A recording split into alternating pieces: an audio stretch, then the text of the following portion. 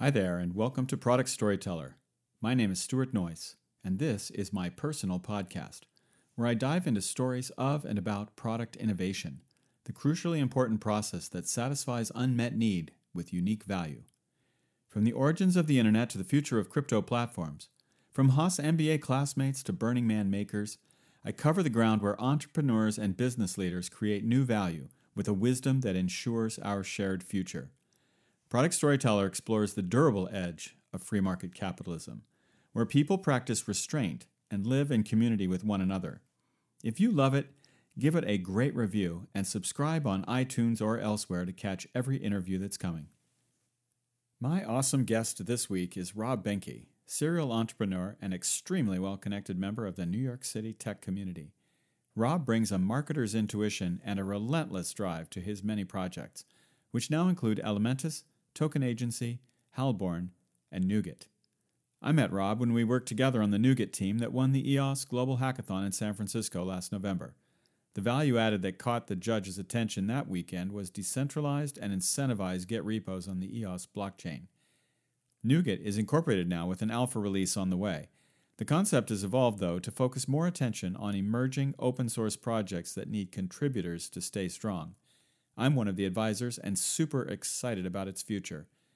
Working together, I've become a friend to Rob, watching him through the lens of my own experience. In 1990, many of us were bringing value to the internet when others couldn't see a future there. But a few years later, the world around us did begin to figure it out, and investment demand went absolutely bonkers.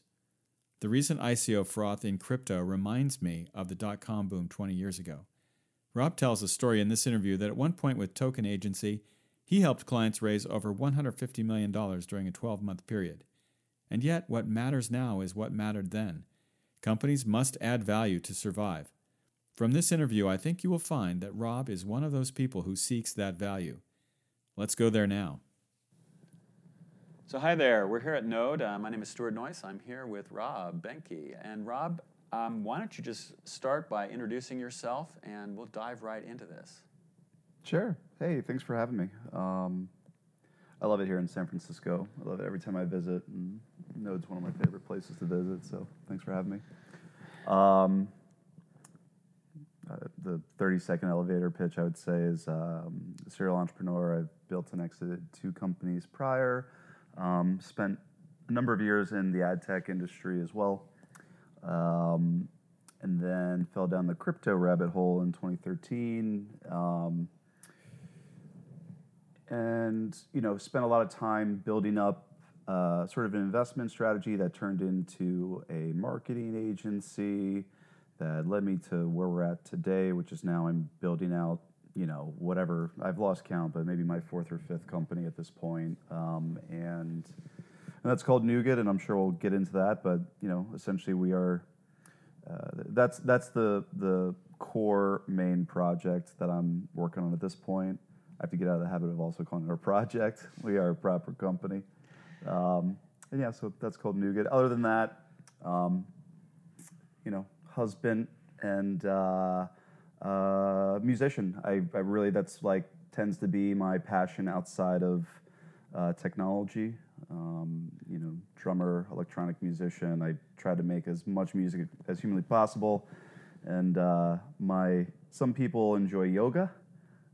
My version of yoga is sitting down at a drum kit for 2 hours, and then I'm zen. So it's about the same amount of exercise, isn't it? It really is. Oh yeah. Absolutely. So I that must be why I get along so well with you, because I'm also a musician, and I just crank out a lot of projects as well, entrepreneurial projects. So let's just stay on that topic, though. But before we dive in, I wanted to get a little profile for the listeners, so they can understand you a little bit better. And one of the first place I want to go is, what motivates you most as an entrepreneur and in your work? I mean, is there a problem you're trying to solve? Or are you just looking for something that's cool? What's going on with you? Yeah, I mean, it's certainly preferred that things are cool to certainly work on. I think what drives motivation is a lot. There's certainly positive things, but I think that there are actually negative things in this world that too actually drive motivation as well. I come from a lower middle income family. I grew up in like a small farm town in New Jersey called Berlin, New Jersey. And growing up, going through a lot of transitions in my life of not really having much to, in college, actually having quite a bit from my stepfather who entered into my life, and then who had quickly left our lives, and then going back into that economic sort of, nothingness of that. What drives all of this is just, when I say this, it just comes off so millennial of me, but I just want to do fun things that change the world and make a living from that. Well, if you're a millennial, Yeah. you might as well embrace it. Oh, right? absolutely. I most certainly do. I want to affect change in a positive way. I want to leave the earth better when I leave it. Yeah, than sure, when I sure. came into it. So what makes you special then? What do you bring into this? Oh, that's the most millennial and American of it all, right? Am I special? I don't actually feel like I'm special. I feel like I'm just genuinely motivated and I keep trying. So even though I've built and exited companies before, they weren't the most successful of exits. I just keep going at it and keep building, learning from mistakes. It's the only way. Certainly, I've learned. It's the only way you truly learn. Just this need. I mean, when I wake up in the morning, I'm ready to go at it. So I don't know really. Well, there's some subconscious thing. Yeah. So no, I take away a relentlessness from that, and Yeah. that's okay. That if when we look at our superpowers, right, we kind of Yeah. think about what's your talent, what do you come with. That's something, right? And that's something useful for us, particularly for an entrepreneur. Now, when you're bringing this relentless energy to making the world better, what value are you bringing then? What value enters the world? How do you think about yourself, and the value you bring? I think inherently my value within the context of the last couple companies that I've started, so whether that's Nougat or Token Agency or Halborn, at the end of the day, this is about, I'm not a technical guy in the sense of development. I'm not a developer, but I've always, I feel, brought more of a human, just connectivity kind of mindset to highly technical problems. And so, the outer shell of that is I'm more marketing, biz dev, product management, sales, whatever have you. But I think that's actually tends to be my superpower in a room full of highly technical developers usually. But you're bringing that as you come in. You're typically the CEO. You're bringing in a level of understanding of the customer. That's how I'm getting a sense for it. Yeah, I like how you said that better. So yeah. Okay. I do. Yeah. That's why I'm the product storyteller. Yes. I've seen this. Anyway, so how are you getting paid today? What's your where do you get your money? Because we all somehow need to make ends meet. Make ends meet. Yeah. Well, so I have two profitable businesses that currently are running. I have Token Agency, which we are a take a step back. Token Agency is a marketing and basically advisory services agency for primarily blockchain-centric companies. And I think that special superpower has always been, stop talking about blockchain so much and just really drive home the value of what you're trying to solve. And so Token Agency, still to this day, we have a couple clients. That's a profitable business. And then very recently, actually, about 4 months ago, I founded what I would call a sister agency to it, which is a cybersecurity firm, actually. So we're called Halborn. So that's like halborn.com. And that, to my, it was all about finding out and figuring out what's needed in the cryptocurrency space. And what happened is earlier this year, all of my closest friends in this space got hacked, just left and right. And so I realized that there was definitely a need for this. It also coincided with me meeting my now business partner, Steven, who, he's one of the most elite white hat ethical hackers out there. He ran the IBM Red Team for quite some time, and just highly established and distinguished. So, putting my sales and biz dev hat on, I have gone out and done deals with clients, bringing in for cybersecurity needs. So whether that's pen testing, security audits, making sure that their IEOs are sound from a security standpoint. So there's that. And then with Token Agency, it's basically, it's a whole lot of biz dev, marketing, design work. We also established calling back to my sort of ad tech days, we established a DMP technology, which is a data management platform. In the programmatic ad space, it's this huge diagram of how the internet works now with ads, and it's just insanely large and antiquated. But what I did was I went out and I established, a good friend of mine has a DMP technology firm. I did a deal with them where I go out and I find them crypto companies to put their JavaScript pixels onto. And so right now, Token Agency has I say this knowing that someone could have something bigger, but I doubt it. So we have the single largest data set of GDPR compliant IDs for people that are interested in cryptocurrencies. What I mean by that is our JavaScript pixel sits on, for example, CoinMarketCap.com, which is the single most widely viewed website in all of cryptocurrencies. So we have about 35 million unique IDs banked. And so today, at this moment, we run a couple campaigns a month. A lot of what I've just said and talked about, by the way, I've kind of become a bit of a serial delegator when it comes to those two companies. So the company Audigent usually does the managed programmatic ad buys. Any of our PR design work, I have my sort of set of like tried and true freelancers that I bring in and work with them. Anything on the cybersecurity side is done by my business partner, Steven, and his team. And so at the end of the day, I kind of have this biz dev hat on. I create relationships. I sign and do deals. And then those deals tend to turn into fairly passive opportunities for me where I'm able to sit back, I'm able to get reports, but I'm also able to, frankly,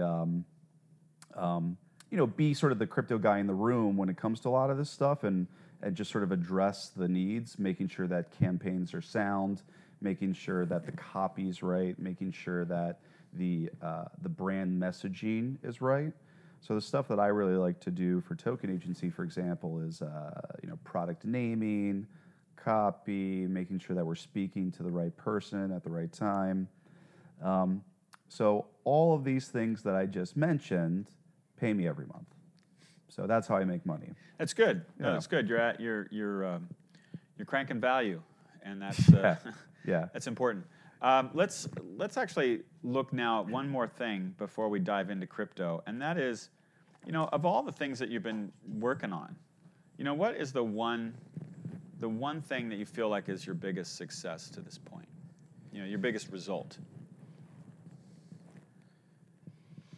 It's a really good question. I do really actually fondly look like when we started Brooklyn Salsa Company when I was like 22 years old in Brooklyn, the biggest result at that time was when I was leaving, we were distributed in 10,000 grocery stores worldwide. And, I was on the process of kind of leaving the company and parting ways with my business partner while simultaneously while we run out of money because we sold too much product. Go figure. And while I had thought that would be my biggest deal for a little bit, look, I think anyone that sat in the cryptocurrency world throughout 2017 and 2018 probably wishes that they timed the market right and kind of pulled a particular lever before like the big crash happened. But still to this day, the biggest success I would say is with Token Agency. There was a 12-month time frame there that we brought on, I would say, easily a dozen clients who are highly vetted. I worked with the former commissioner of the CFTC on a project. I worked with one of the biggest music producers and agencies out there on a project, and collectively we raised, we helped these companies go out and raise like $150 million in 12 months. So I would say that's a success. And then do you think that defines you, that kind of thing? Not at all? No, but if my clients found and saw success in those moments, yes, and in part that came from things that we advised, things that we put into place, right, then I would say yes, because the only way an agency is successful is if you have testimonials from clients saying, "Hey, Sure. these guys did us right. They did X, Y, Z." Yeah, but no, I'm certainly not defined by how like a monetary value of how much is raised, because obviously that was in a moment of a bubble. Good of you to remember that, Yes. because I've been in the middle of a bubble, and sometimes I would like to define myself by the amount of money we raised in that bubble. Oh, sure. And there was the number is a lot smaller than it could have been because the bubble burst while we're in the middle of it. Yeah. But that's You're talking about the 90s.com yeah, bubble? that was the .com in 2000, and Yep. this is not the place to go into that. Maybe there will be another discussion where you interview me. I'd love that. But for me that idea of what defines you is important for everyone to understand. And if it's, as you said, it's not the number, but it's it usually ends up being, did you actualize someone? In your case, your clients were raising money that they could then use to deliver on the dreams that they had and their vision, right? Yeah. So that's important. Anyway, all right. So you talked about the crypto rabbit hole. Sure. Let's go down this crypto rabbit hole now. What was your first coin? What was the first thing you ever what got put me into a it? wallet? Yeah. Well, I heard about Bitcoin in 2010. I remember seeing a video about it, immediately wrote it off as a scam. I was like, this video that I saw was just like, all right, well, this is obviously a scam, and I want nothing to do with it. And then about 3 years later, I was sitting down for ramen with a friend of mine. I had just wrapped up my engagement with my first company. And even though I ran an organic food company, I was a tech geek. I've always been a tech geek. It's just in my DNA.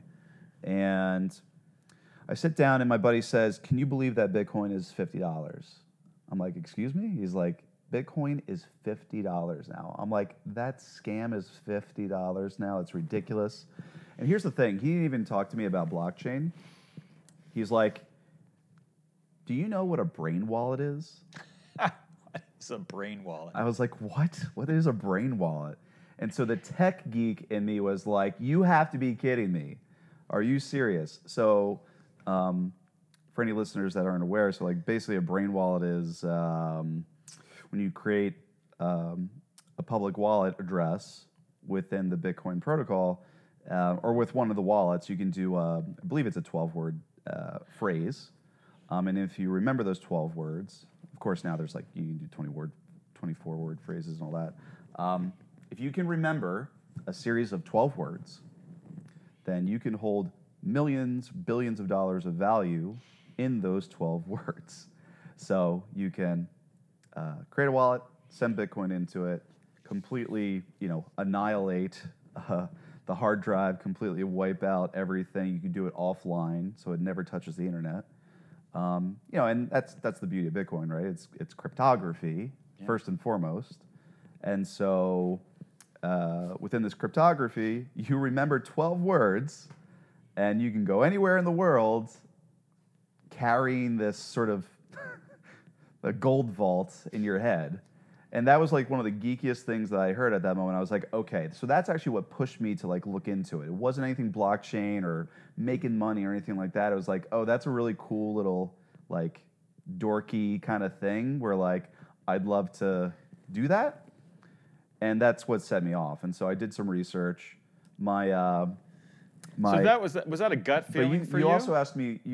I think your question also was, what was the first coin I bought? Okay. So it wasn't Bitcoin then. Well, no, it was Bitcoin. It was Bitcoin. So what I did was I went to my bank and I got a $1,500 cashier's check, and I mailed it to the Ukraine to send onto BTC-E.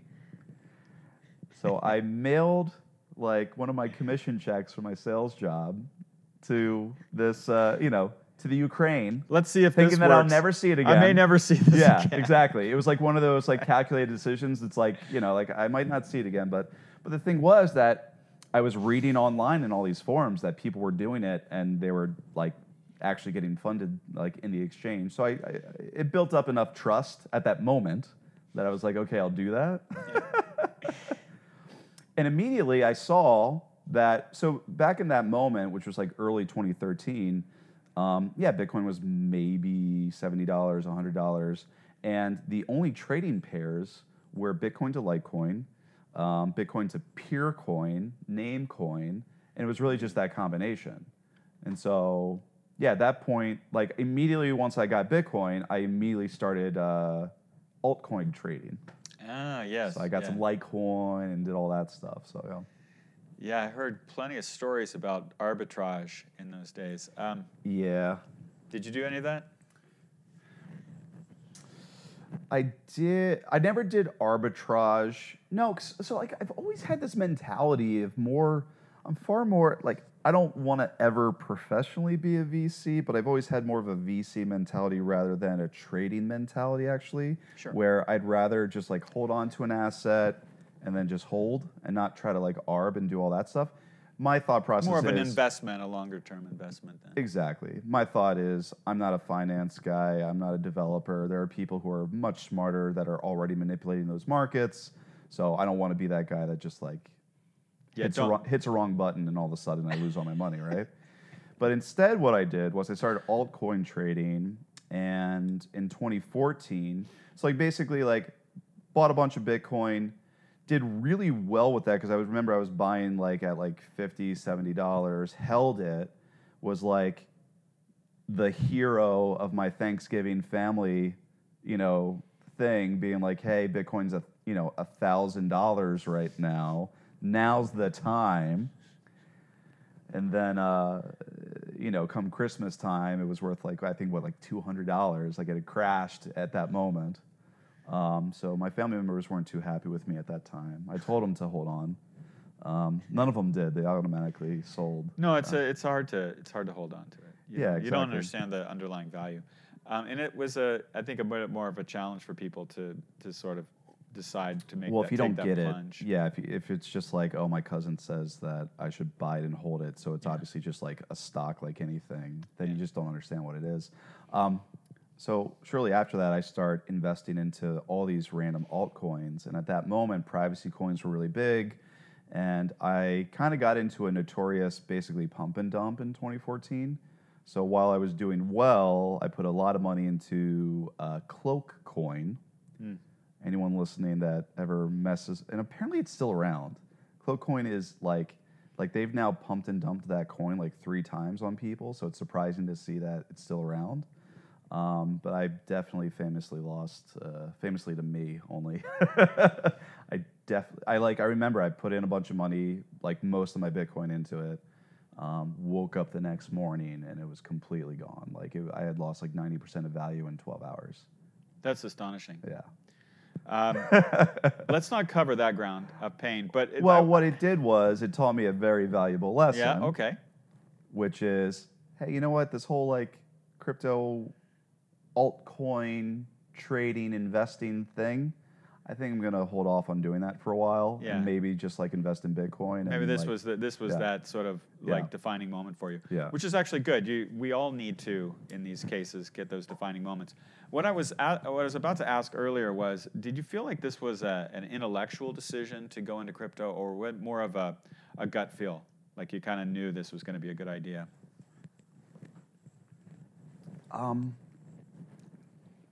When I was in high school as a musician, Napster happened. All right. And Napster opened my eyes to peer-to-peer technology. Napster completely upended the music industry. And as a musician, I was like, when I was in high school and I was playing drums, I was like, I'm gonna be a professional drummer. Like, that's my thing. I'm gonna love this. It's gonna be my thing. And Napster happens, and all of a sudden I'm like, oh, it's probably like, there's probably not gonna be any more money like in music, or it's going to be really, really difficult, really. And that proved out to be pretty accurate, that the world of being a professional musician was completely upended. So I saw what peer-to-peer technology did to an entire industry that I really loved and cared about. And then when I kind of realized that Bitcoin is peer-to-peer technology only with cryptographic money, I mean, ideologically and I don't know, like just in general, I realized like, holy shit, like this is going to be huge. So in 2013, I kind of realized like this is going to be huge, and it's money. So like, I'm not in finance. I'm not a finance guy. It's not my thing. But I kind of realized like, oh, like this is something that will grow in value. And it's something that hits all the right points for me. Like the punk rocker in me was like, yes, this is great, you know. But So, that it implies that there's less ideological purity at stake here, and more just it's a rational business decision to invest in Bitcoin. Is that where you are with that, or is there still some ideology? It's a good question. I try not to like. I don't know. There's a lot of. You don't have anything against central banks, I guess, is what I'm getting at, or is that, it's like you're not railing against a world order, that. I mean, I think there's definitely part of that in me. There's definitely there is definitely part of me that is like that. But I do not side on the anarchist side. I do not side on the libertarian side. I side more on sort of the democratic and some of the socialist styles, but definitely still more democratic, definitely still more capitalist at heart. But the banks have been really, really bad for Americans and for the globe. And I say that having lived through 2008 and seeing like what was happening there.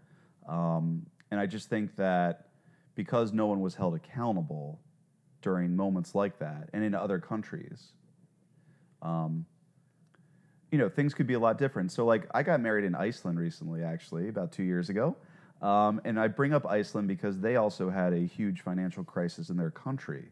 But what they did was they rounded up the bankers, they fired them, they jailed a couple of them, and 10 years after their financial crisis, their fiat currency has drastically increased in value, substantially.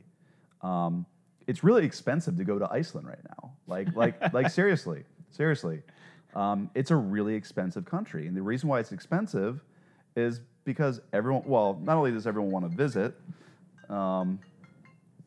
everyone wants to visit, but, they rounded up the bankers, figured out what happened, got to it, jailed some people, made an example of some people. So yeah, I mean, I'm far more a believer in justice than anything else.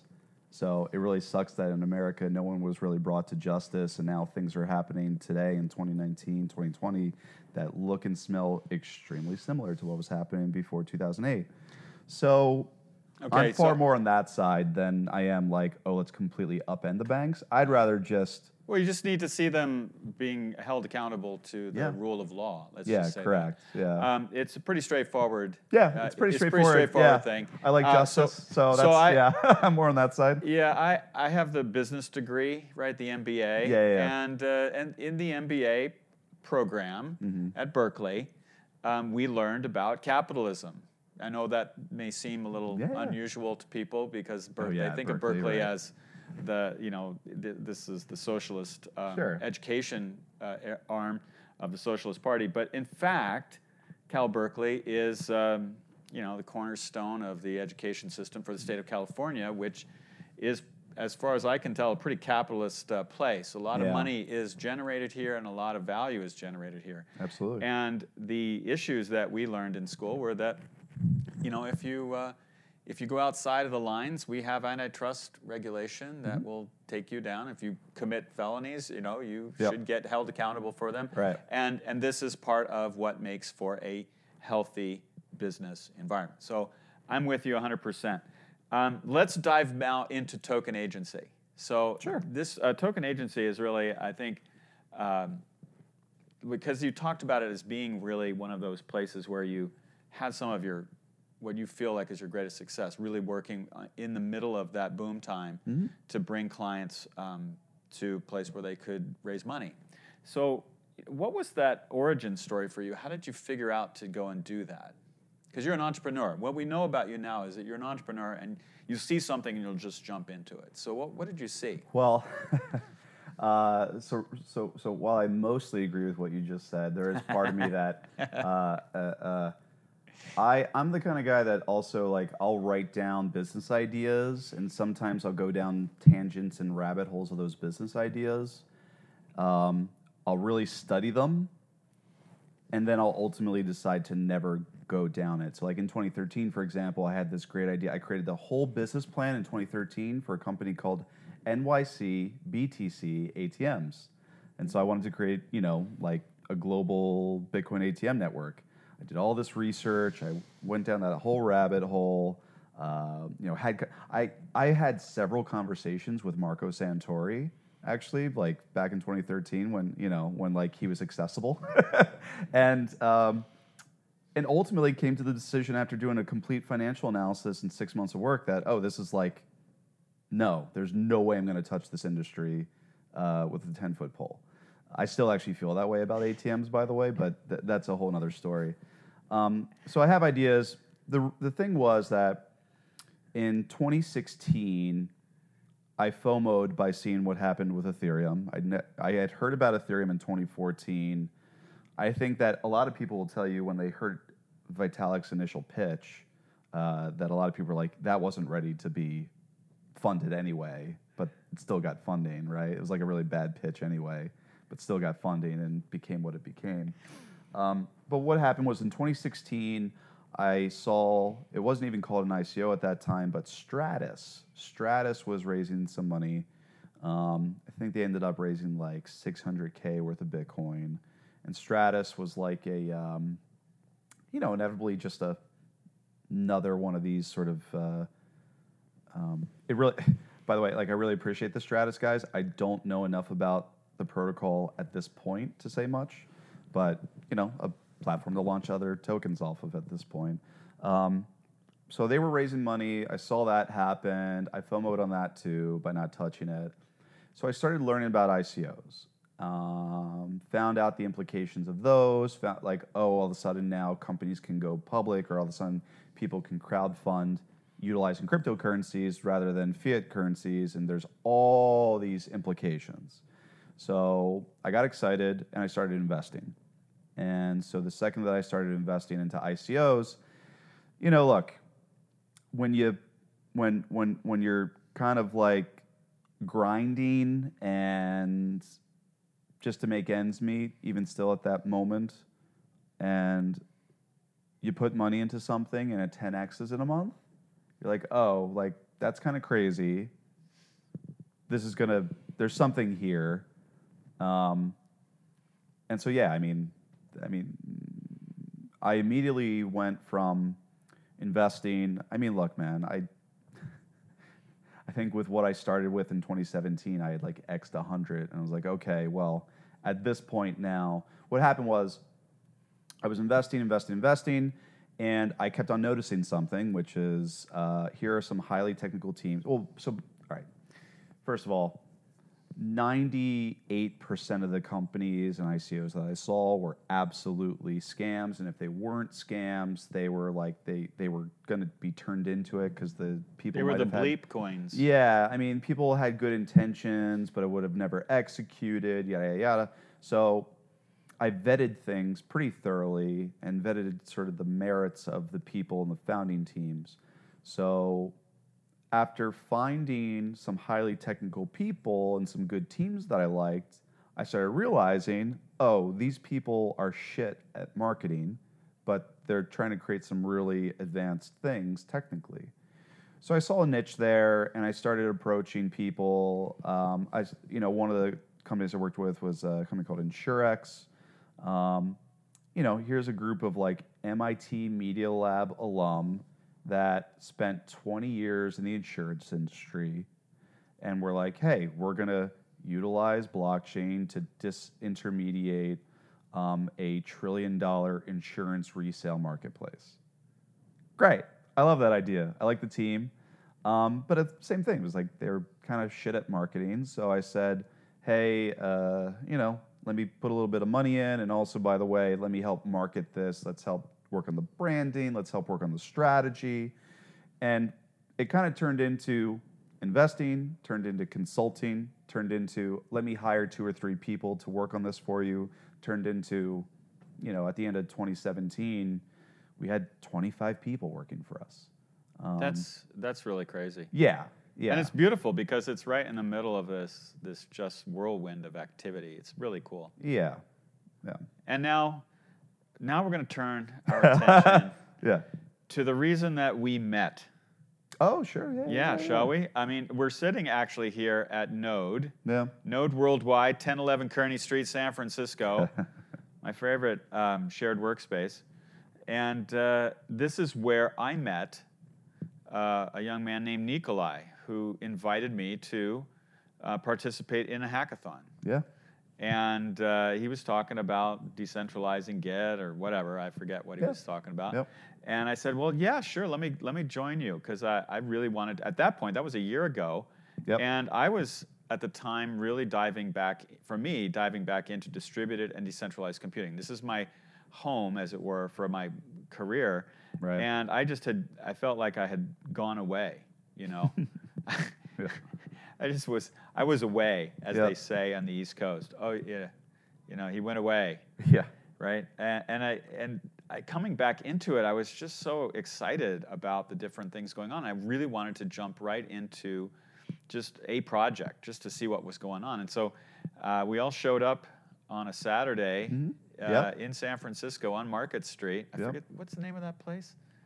Well, not Starfish. No. It's the venue. Restaurant? It doesn't matter. The venue for the Global EOS Hackathon. I don't know what it was called. Yeah. Yeah. So we show up, and here we're a team, and I end up advising you guys because we had 5 people. So I'm there. Yep. I'm not coding, right? Yep. And you're leading it. So I'm just there going, well, lean on me for some domain expertise, as it were. Yeah. So what was just tell me, what were you thinking about this? Why did you want to be in this EOS hackathon team, right? Sure. So I'm all about and firmly believe about setting intentions with everything that you do, but also, my intentions of going into the hackathon were a couple things.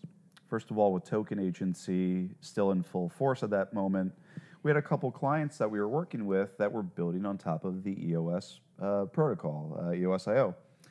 And my thought was, I'm living in San Francisco. I already have a couple clients building on EOS.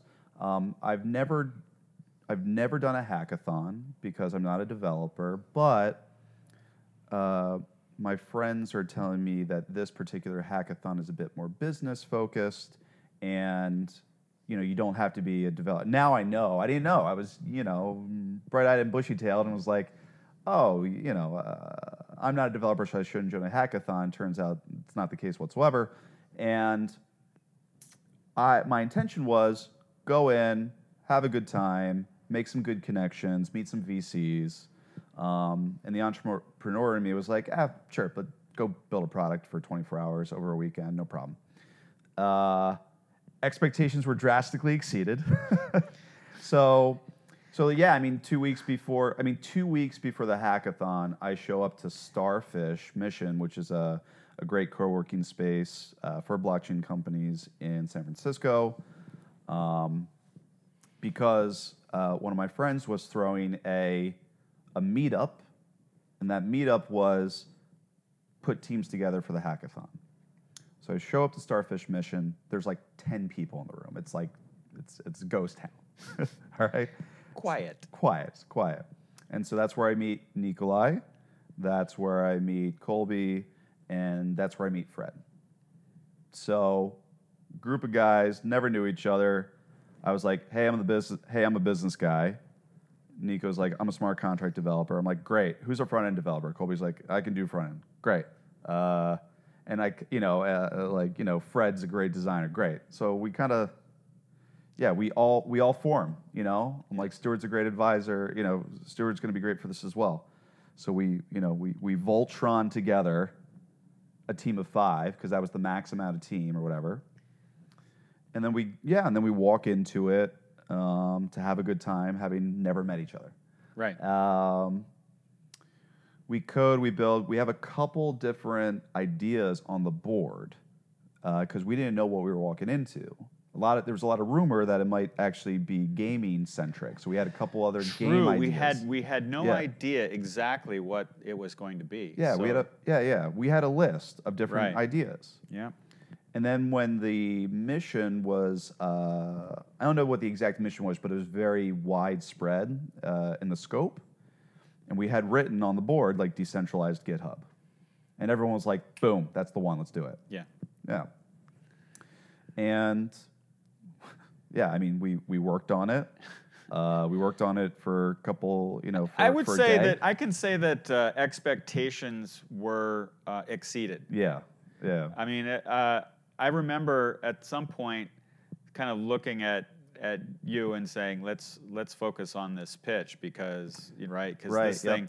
Let me help you with some of the messaging around this because the idea of an open source. I mean, it really important that we had seen such a shift in open source from the time that we go from the Free Software Foundation where it's all it's very ideological. Yeah. Okay. Yeah.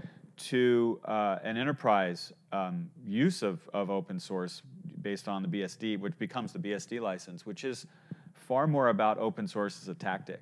Yep. And what's interesting about this whole crypto movement and the raising of money to build open source, platforms is really a swinging back to this ideological purity of we're going to raise money and we're going to throw it into open source. So I said, just call it open source as strategy, really. I mean, that's what this is about. Open source is not a tactic in this case. It's the strategy. Yeah. And that's, I think, one of the things that really, just kind of watching what was going on around other people, you could really get a sense that energy, was really kind of right behind us, right? And that power of that idea, that concept, would overcome anything else. Although, because you had some real strong coders in the room there, it got done. Right. There was an actual demo there. And we were a very well-rounded, solid team for a hackathon, which was, we can get an MVP kind of done, out coded, and then properly pitched. And so, those are the ingredients of a good team. Yeah. So you went to South Africa as a result for the worldwide, pitch or worldwide competition. What was that like, and did you what do you think went on there that you can take away from? Well, so it was all just a total whirlwind. So basically, you have the EOS San Francisco Hackathon, which happens, early November. We end up taking first place. All of a sudden, we have $100,000 check that was issued to us. So that was pretty crazy. Then they were like, hey, by the way, in 3 weeks, we're going to fly you all to go to South Africa and compete in this sort of more global hackathon where you're going to compete against, all the other winners of all the other locations. And so that was like just a total whirlwind. We show up at the Cape Town event, and really, it's very difficult to actually call that a hackathon in any traditional sense. Really, what it seemed to me to be was a 1 week, extremely intensive incubator accelerator to ensure that your business plan actually made like actual proper sense, because there was very little actual proper coding that went on during that moment, and I say that for all the teams actually. And so it was really just get your pitch ready to go so that it's like really refined and great. Continue to refine the product. Continue to just make sure that there's a real proper business case here. And make sure that it's built on top of EOS.io, So that's, that was kind of a That thing. was certainly their motivation for the hackathon. Yeah, it of makes course. sense, right? And I would say that they did a fantastic job of doing exactly that. Well, there they were did. some great business cases that came out of it. It was really important for them as a platform, right, to invest in not just some people hacking on it, but to see some real product or dApps or whatever you want to call it running on top of this. Running on top of the platform. Yeah. And the fact that it wasn't just all games was, I think, good for them too, because they went outside. They actually looked at it as an enterprise thing. Yeah. Okay, now we've made a transition since then. So it's been a year. Yeah. I mean, it's literally a year. It's November 1st. That was what, November 8th, 9th or something? Yeah. So what's happened? I mean, there's a corporation now called NuGet. There is. Right? The official corporation is called Distributed Technologies, Inc., DBA NuGet. We are a Wyoming C Corp. Wyoming is the most forward-thinking state when it comes to anything cryptocurrency or blockchain related. They passed 13 laws just this year that are not only pro-blockchain, but pro-coder. I literally testified in Wyoming last month in front of the coalition, because there's a law that's up to basically state that code is free speech. Now, that being said, I'm pretty sure that's already covered in the First Amendment, but there's a lot of I think there's a lot of stipulations there. That's its own rabbit hole that I won't go down right now. But where are we at today? Or what's happened since in the last year? So I would say this. The same team that is going to succeed at a proper business is not the same team that's going to win a hackathon. So we had some transitions there. That's very normal of most hackathon teams. And we kind of rebuilt it. So after some team transition, we basically, I went out and just went on like this, look, we are building something huge here, world. We're looking for the right team. And one of our close friends in our community, in the EOS community, the blockchain community in San Francisco, his name's Ali Ayash, and he had the first app that was on EOS. It was called Lumios. And Fred was working for him. Fred was Madrid. working for him. Yeah. Mike was working Yeah. for him. He had his whole team there. And, And Ali generous enough to let Fred and Mike work on that hackathon team. It was really, that is a generous man. Very generous man, very smart man, very humble. And unfortunately, we've lost him. Yeah, so the community took a huge hit.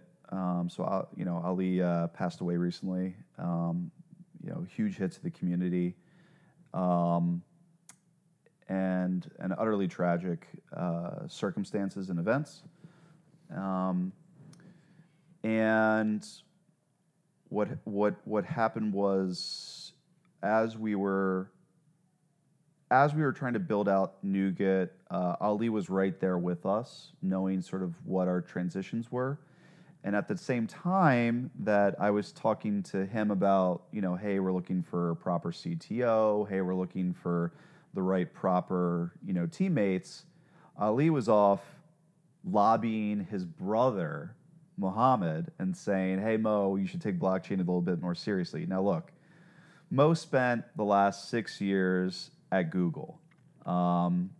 Senior software engineer. He was working on their NLP technology for AdSense, but I think right before he left, I believe, and don't quote me on this, but I do believe he spent 2 years working on the voice recognition technology for Google Home right before then.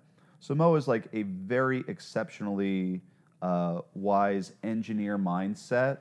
A lot more conservative in ways that I'm more liberal in just the pure sort of business sense and sentimentality.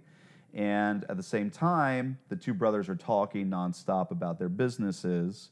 Right. Mo had recently left Google to go start his own startup in the education space. Right. He was seeing some traction with the education platform, but what happened was Ali was like, hey, there's this really cool blockchain company you should go talk to. So Mo and I end up having a conversation, and to his credit, he's like, look, sounds cool, but, right? And he goes, sounds cool, but I'm a technologist, Yeah. I'm a developer. It's not what I would call a pivot, it's just it's a focusing, because he said, basically, see all this decentralized GitHub stuff? No one wants that. Like maybe 1,000 people in the world want that.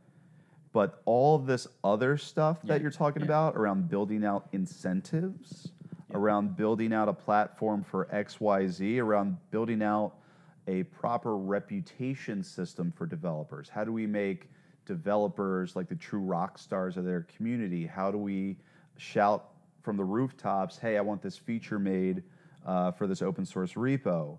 All the pieces were there, and he was just like, that's interesting to me. That's what we should focus on. And I couldn't agree more with him. Yeah. So after we had these so having one conversation with him, I was like, okay, you want to work on that with us? Yeah. He was like, oh, hell yeah. I was like, okay, so great. I remember I was actually not in this room at Node, but I was in the next room. Oh, yeah. And I was sitting on one of the benches and listening to this and just really feeling the energy of saying, yeah, we should be looking at the Git repos are already decentralized. Right, Git is decentralized. That's the whole right, point, exactly. right? So we're talking about that, and all I could think of was the real issue, and I think I even mentioned this. I think the real issue here is that what isn't decentralized and what is under the control of now essentially Microsoft, if you're on GitHub, That's right, yeah. is your reputation as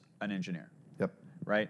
And we were all in complete agreement at that moment, I think, and that's why we're going down the path we are. And I'm very thankful that the progress, that the direction has been going in this way, because I'm really confident in the eventual success of it. So what? Now we've got Mo. We have Fred, we have you. I'm on your advisory board, which I appreciate. And the thing that's really kind of interesting now is what comes next. When we got to have some product to work with. Well, right? we're pre-product, right? So so what we're doing is the MVP is really close to being done. The API is ready. The smart contracts are pretty much written. Our point system via a smart contract is all set up already. We're about 2 months away. We basically had a hiccup with front end development, so we're hiring a front end developer right now. And so it's November 1st, 2019. I'd be shocked if we're not out by February, because we just want to make the right rockstar front end developer hire. Because it's all done. Fred is the most exceptional product designer that I know. Yeah, he's great with brand, but he's also great with user experience, right? Correct. Defining the user Correct. experience. That's why that's a really important part of this. And that's why we talked about it. And Fred's our chief product officer. Yeah. So completely makes sense. Yeah. So now we've got. So we're going to be out soon. You're going to be out soon. Yeah. So the interesting thing I think that comes next in our conversation here is, what happens in this world where reputation is so important and the token, or it's not a token, excuse me, the point system. It is a point. We have to be careful. Yep. Be careful because we're not building a token here, but it's a point system. So what does that look like long term, this incentive system? And how do you think it's going to drive acceleration of both adoption and growth of the platform? Well, a couple things here. So I've had a couple revelations this week. This week I was invited to talk at World Crypto Conference in Las Vegas, as well as I just got done doing a pitch at a San Francisco Blockchain Week.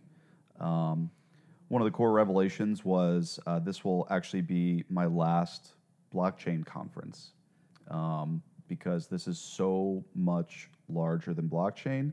Go figure, I've been in the blockchain industry for all these years, but go figure also, I've technically, therefore, been in the open source industry since then as well, right? Absolutely, absolutely. Exactly. By definition. Right. But it's a subset.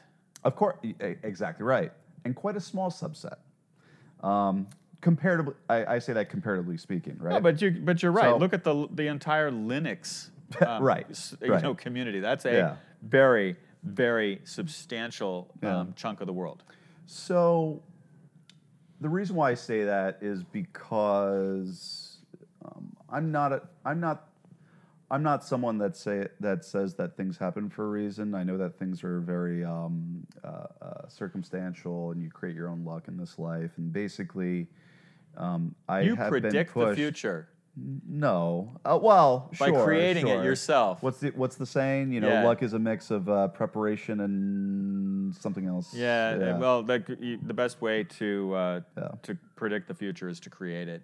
Yeah, exactly. And you make your own breaks and all of that, right? But so basically, what I'm saying here is, I'm purposely getting out of the blockchain mentality and getting into the open source developer mentality and persona of, okay, why am I doing this? Why, and not me, Rob, why am I, as an open source developer, compelled to code and contribute to open source? And that's where a lot of my former experiences in life kind of are now going to lead the direction of NuGet. There are incentives that exist in the community that are one part. So you have one part that's financial, which is actually quite small.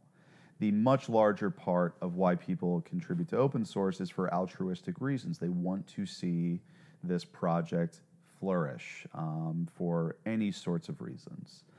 So people want to. I think what's going to propel and excel the platform as well as our point system is actually not very technical whatsoever. It's actually purely psychological. The psychology of I want to connect and I want to collaborate with other humans on missions that I believe in. And so long as we continue to go down that rabbit hole, that's how we're going to succeed. So, we're going to create a point system within the platform. Look, GitHub has a point system. Stack Overflow has a point system. In my personal opinion, how a lot of those work are quite flawed. The Stack Overflow point system can be extremely gamed. And so what we're doing is we're taking a look and saying, what are the most important actions? When you contribute to open source, what are those important actions? It's not liking or starring something. It's not like all these little minor pieces. It's, I have coded this feature, I've done my PR, but guess what? that PR just got merged into the actual repo. So what that means is that you just did an action that contributed to an open source foundation. All right? That moment, we're giving you points for. We're not giving you points for all these other little things and like little things that can be kind of gamified. Granted, what I just said, there's ways to gamify as well. I think that we take security as well as sort of black hat tactics very seriously, and we want to, do what we can to avoid those. So basically, in summary, we've built out 4 different personas that you can be on NuGet. Now, you can be all 4 of these personas at once. Those 4 personas are: you can donate money, so you can be a pledger and donate money. You can be a developer. You can develop things. You can be a maintainer / project owner, so you can say, hey, I'm going to manage this project. And then the 4th persona, which is actually the most important, is a code auditor, code reviewer, QA persona. From what I hear, QA is really the most boring and tedious, and it's very boring and tedious, right, in the space. So what we're going to do is we're going to give the people who QA important open source repos the most points, the most incentives out there for doing this. And why do points matter? So going back to my organic food days, actually, having spent 7 years in the organic food industry, I learned a lot about farming co-ops. I learned a lot about worker co-ops. Worker co-ops, it's like, here is a group of people who are underprivileged, underpaid for the labor and work that they're doing, and here's a system to give back to those people in different ways.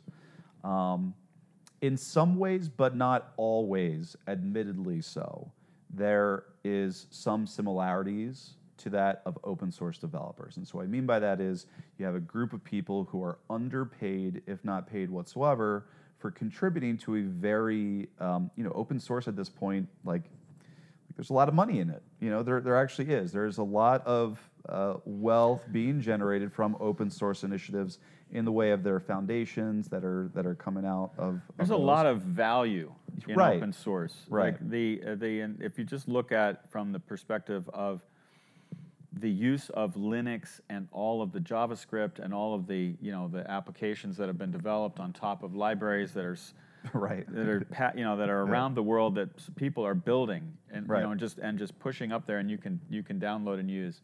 That community runs this the entire globe of business, Right. basically, as particularly on the back end. And so you think about it, you go, well, so now that means really large organizations are starting to take a very keen look at what open source means. Yep. And so we've kind of talked about this before. We won't have time to go into this in detail, but perhaps we'll get into it later. But there's the way that this works. When we look at some of these big projects, there's kind of 2 sides of it. How do they get funded, and then how do they get people in there, and how do they prove that people are actually getting stuff done in those projects? And there is a real keen management challenge, right? Yep. And but they have people, and they've got teams, and they're big organizations that already have management structures, and they can use them to some extent to keep working on the projects. They have people they can dedicate to coding, but who are getting paid. Mm-hmm. But what's interesting is there's this other group out there in the world that wants to build the next really interesting thing. Yeah. And they want to do the next interesting project. And there are people who want to pay for that to happen. And so I just get the sense that once we sort of break through, and I honestly, the reason we're having this conversation like this, and maybe it's a little different than some of the conversations I have, is that I am super excited about this particular platform. I'm super excited about this idea. I have been from the beginning, and I want to do what we can to make it a reality. Yeah. right? Whatever it takes, because I want to put some projects on here, Right. Yeah. right? And I want to see on those projects, I want to see documentation, I want to see QA, I want to see support, I want to see it be a solid project at the end, and that's not just all one super rock star, architect thinking it through. It's a team that puts it together, and it's a lot of people, and we need those contributions. So that's where I'm really excited about NuGet and what's coming. Hey, do you have anything else you want to share with us before we wrap up? We've been talking for about an hour. There was one final point, sort of like the final missing piece of the puzzle that I did want to say, which is the more points that you get on NuGet, we're going to be giving back a percentage of our proceeds back to the community based upon the number of points that you get. So that's a really important piece of the puzzle, because what that enables is essentially a global open source cooperative. Now, the infrastructure of that is being built out.